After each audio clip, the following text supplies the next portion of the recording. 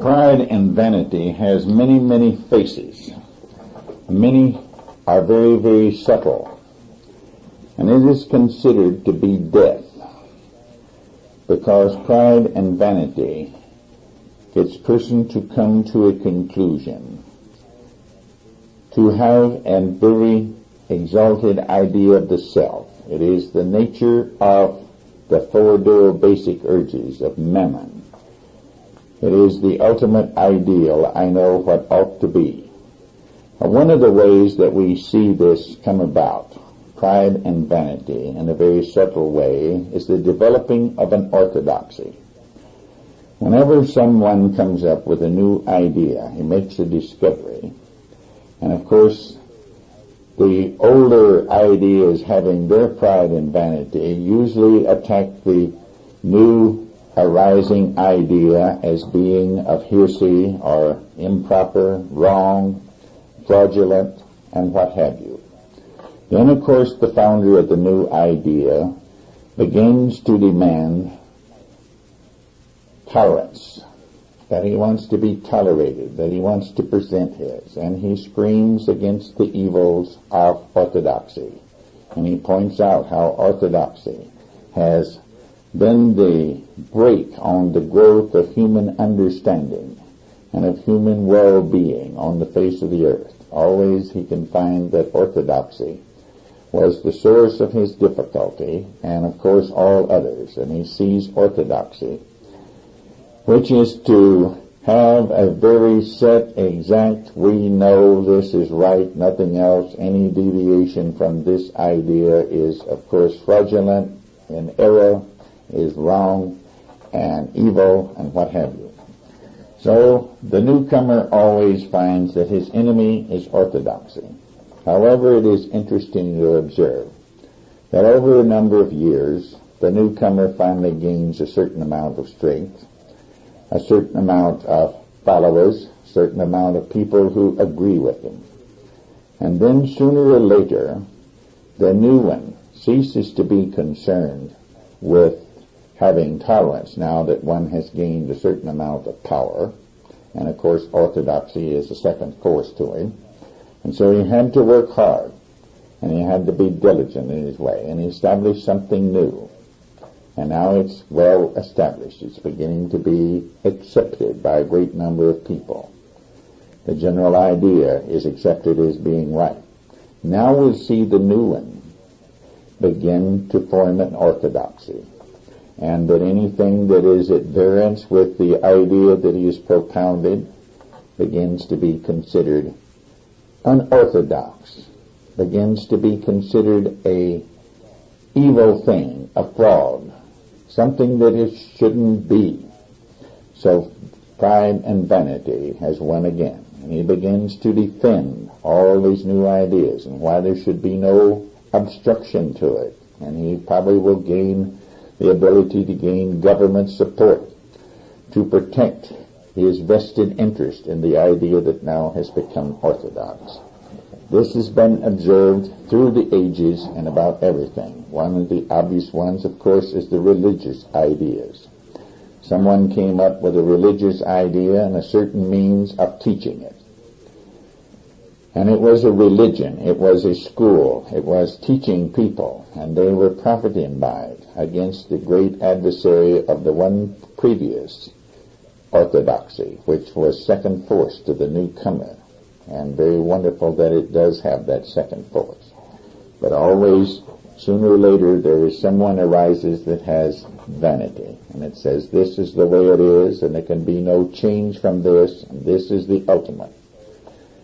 The story is told that in ancient China, that was the most advanced nation in the world, that it was called the Celestial Kingdom, and that all the people were pursuing and understanding, and they had gunpowder when the West was still throwing rocks at each other. They had more sophisticated means of killing, supposedly. They had silk when the rest of the people in the world practically were dressed in skins or very crude, rough cloth.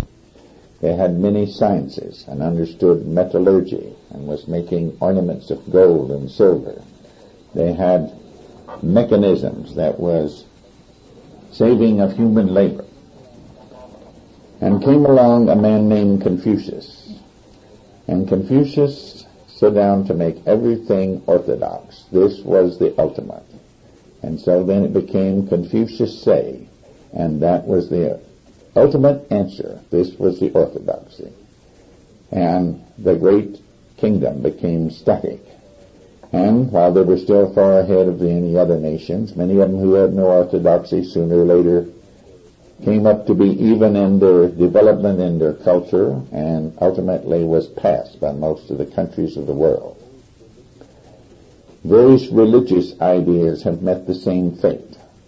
The Judaic religion was started out as that man would do what seemed right in his own eyes, and they had judges who had no power to enforce their edicts or their judgments, but when two or more people were in conflict, they came to them, and they, by their show of wisdom, made each see what is, and that they really had no argument, and both went away feeling quite wonderful about the whole thing. And the people began to be around them and observe these hearings, and to observe the wisdom of the men called judges, who were really teachers of the time, that they could point out the real thing that was going on in people. But these ideas were put down, and pretty soon they became an orthodoxy. And then they wanted a king, so they would have something to defend the orthodoxy. And it became a sect, and became the prey of every power-seeking group in the world, and was scattered abroad from far and wide. And then they came down to have the 10 Commandments. Now the commandments were given to show man that he had many inner things that were in conflict, that he had a self, and while his certain aspects of self wanted to live by the commandments, certain other aspects of self didn't want to, so they were a challenge for self-knowing, but they gradually became as something to put on a front with.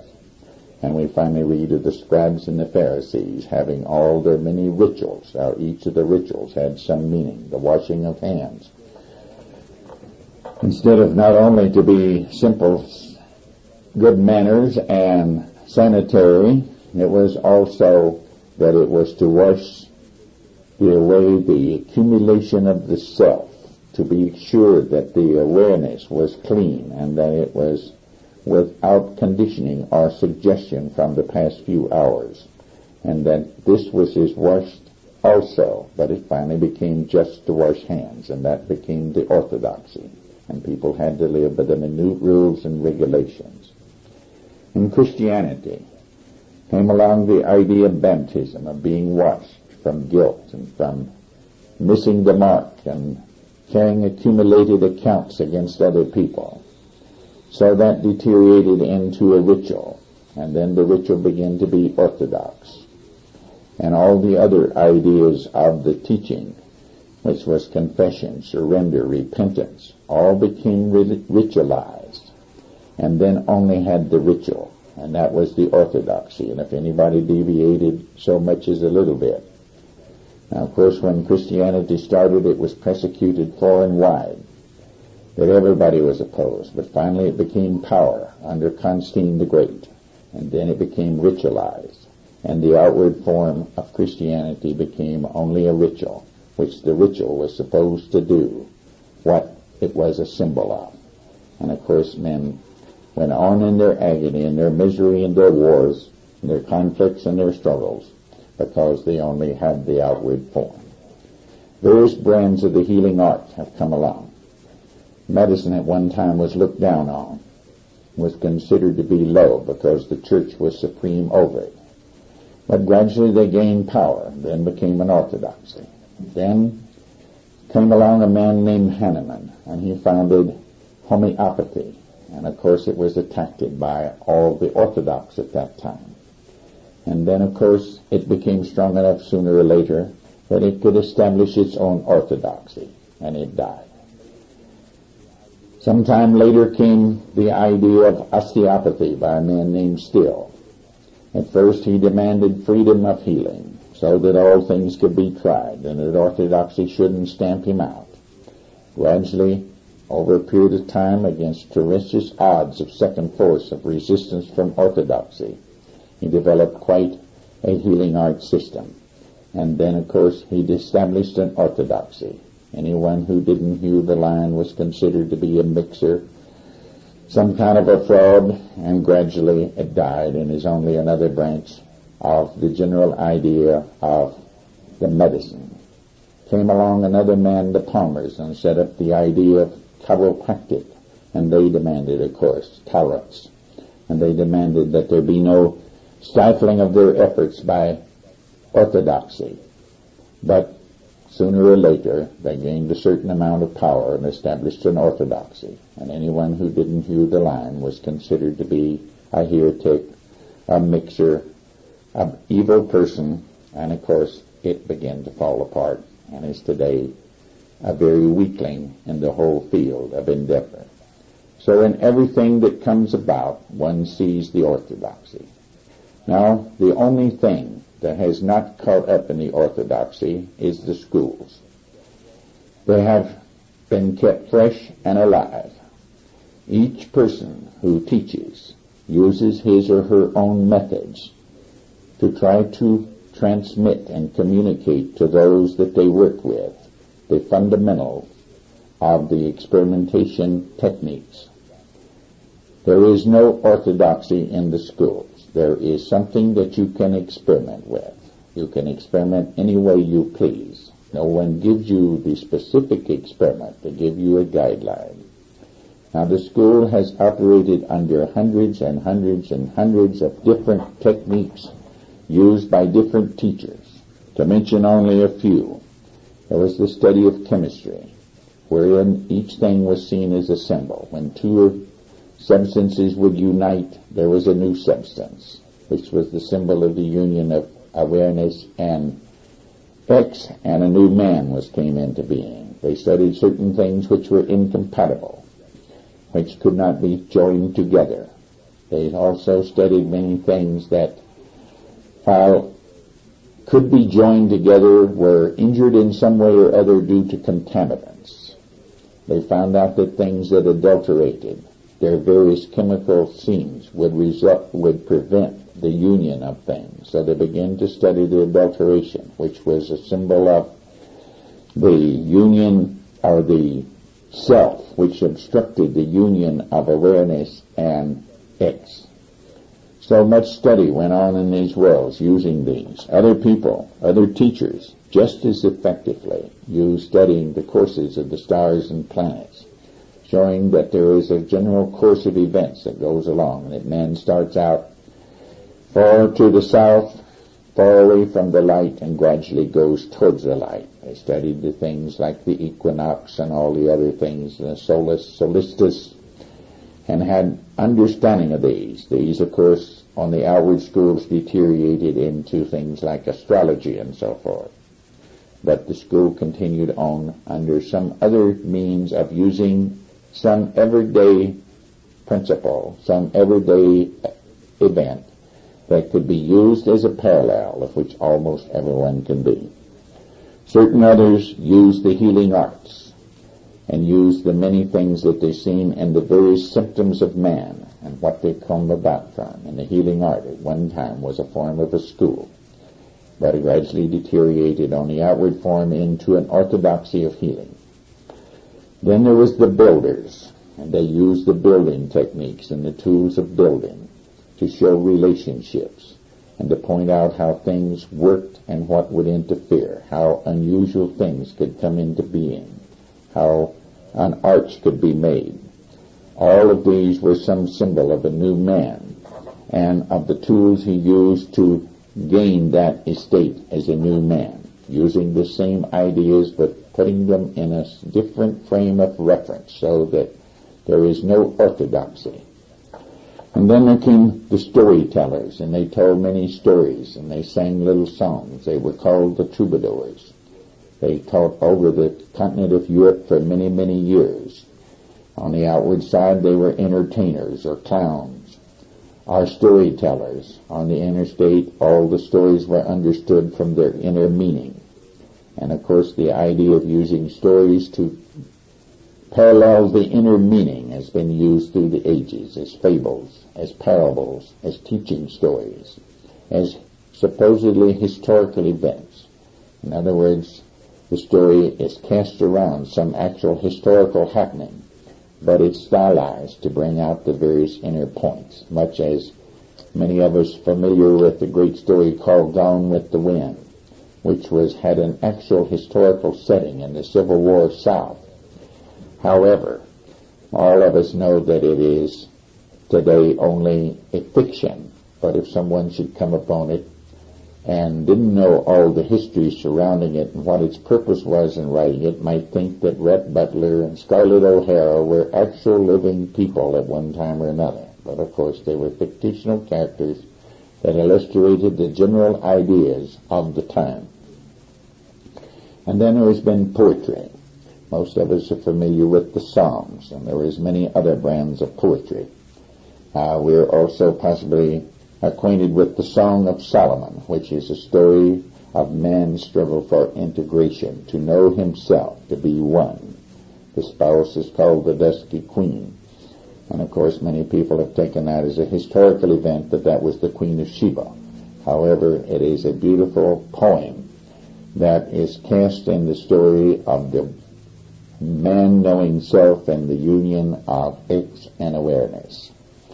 And there's many other forms of poetry around the world that all illustrate. Many are cast in the symbols of human sexual love, of eros, the attraction, the union that brings about a new man. And then, of course, there is servants. Many ways of serving. People are considered to be slaves. And a slave didn't always mean someone owned. It meant at one time only a servant who served freely and gladly.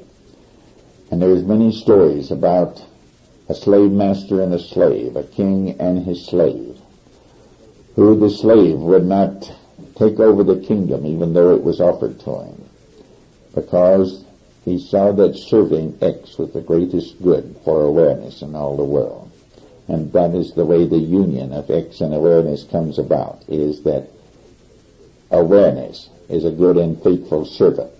It does what it was supposed to do and does it with joy without hoping for reward or escaping any pain. The servant, the slave, hopes for no reward because he's owned. And he, of course, does not expect punishment as long as he does what he's going on to do. So without regard to pleasure or pain, he serves.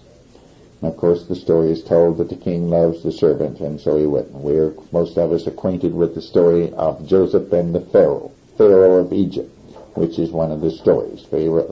Joseph was a slave in Egypt to the Pharaoh, and the Pharaoh loved Joseph after a certain length of time, and all the many things. Finally, things get reversed, and Joseph, I believe, was to have married the queen of Egypt at one time. And then, of course, there was the group known as blade makers, the Damascus sword, observing the change in the steel from rough iron, pig iron, into going through various refinements and tempers, being tempered, being struggled with, heated, and being tempered by being immersed in oil or water or what have you, so that this was representative man and his delight with the teaching, but being constantly subject to second forces, and that he continued on anyway. And the great Damascus blade was the symbol of the completed man, the perfected man, and that each of the workers who worked in this gradually understood that the symbol they were working with in their hands and making the craftsman of the great Damascus sword. And then later it was practiced in Spain and called the Toledo blade, which was a duplicate of it, another school, but using the same methods on it. So no orthodoxy became established in any direction, anywhere. The teaching is always to what the person who has experienced all the way from confession, surrender, repentance, baptism, being a new man, seeing differently, and experiencing grace and agape and faith, always can devise some means that he can use as a symbolic expression. Today sometimes we may use the picture of man as a parable to show how man came into the world, what happened to him, how he gradually became a totally conditioned being, how by awakening from among the dead conclusions, rises up like the prodigal son and goes to his father and begins to be a servant, commits to being a slave, and finds that a love, an understanding, a union takes place between X and awareness.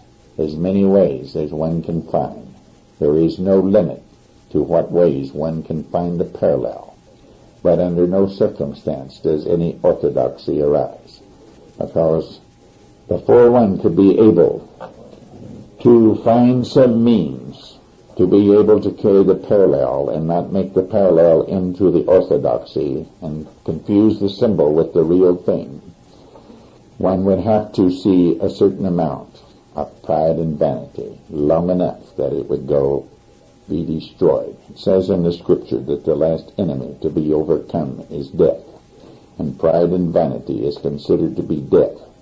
So the very last enemy that man has is pride and vanity, in whatever form it may take, and ever they get more subtle, ever they can convince that this is for the good of the people, that we will not allow them to deviate. It is much like the story that is told that long ago when all the souls were formed, that Lucifer, Mammon, came out and told his story as to how he would return them all. He would force them to. He would give them no opportunity. In other words, they'd be instinctive creatures like cats and dogs.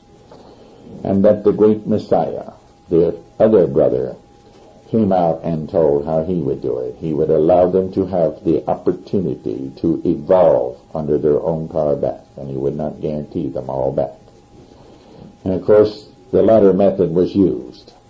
And we do experience it, but we do see that many of the people who claim to be a follower of Christ are trying to practice it by Lucifer's method of making it impossible, wanting to control people, make an orthodoxy so that they will have to be good, but not conscious. And of course this is being caught in pride and vanity, forming some sort of an orthodoxy that certainly vanity and pride in the person who formed it says this is the way. It is for the good of the people. And, no one can do anything unless they feel it's right, proper, or justifiable. But by pride and vanity can make almost any atrocity seem as for the good of the people. And that force and coercion, suggestion, and everything is in order as long as it's for the good of the people. You see, under agape, the kingdom of heaven, there is consideration, there is harmlessness, and there is a contribution, but there is no force, and there is no doing good. There is only being harmless. And of course, to try to point out to a person or try to convince them that they are not responsible and that somebody else should do and they should believe and do as they are told by their authorities is to attempt to take away their responsibility. And this possibly is the greatest form of harm that is done.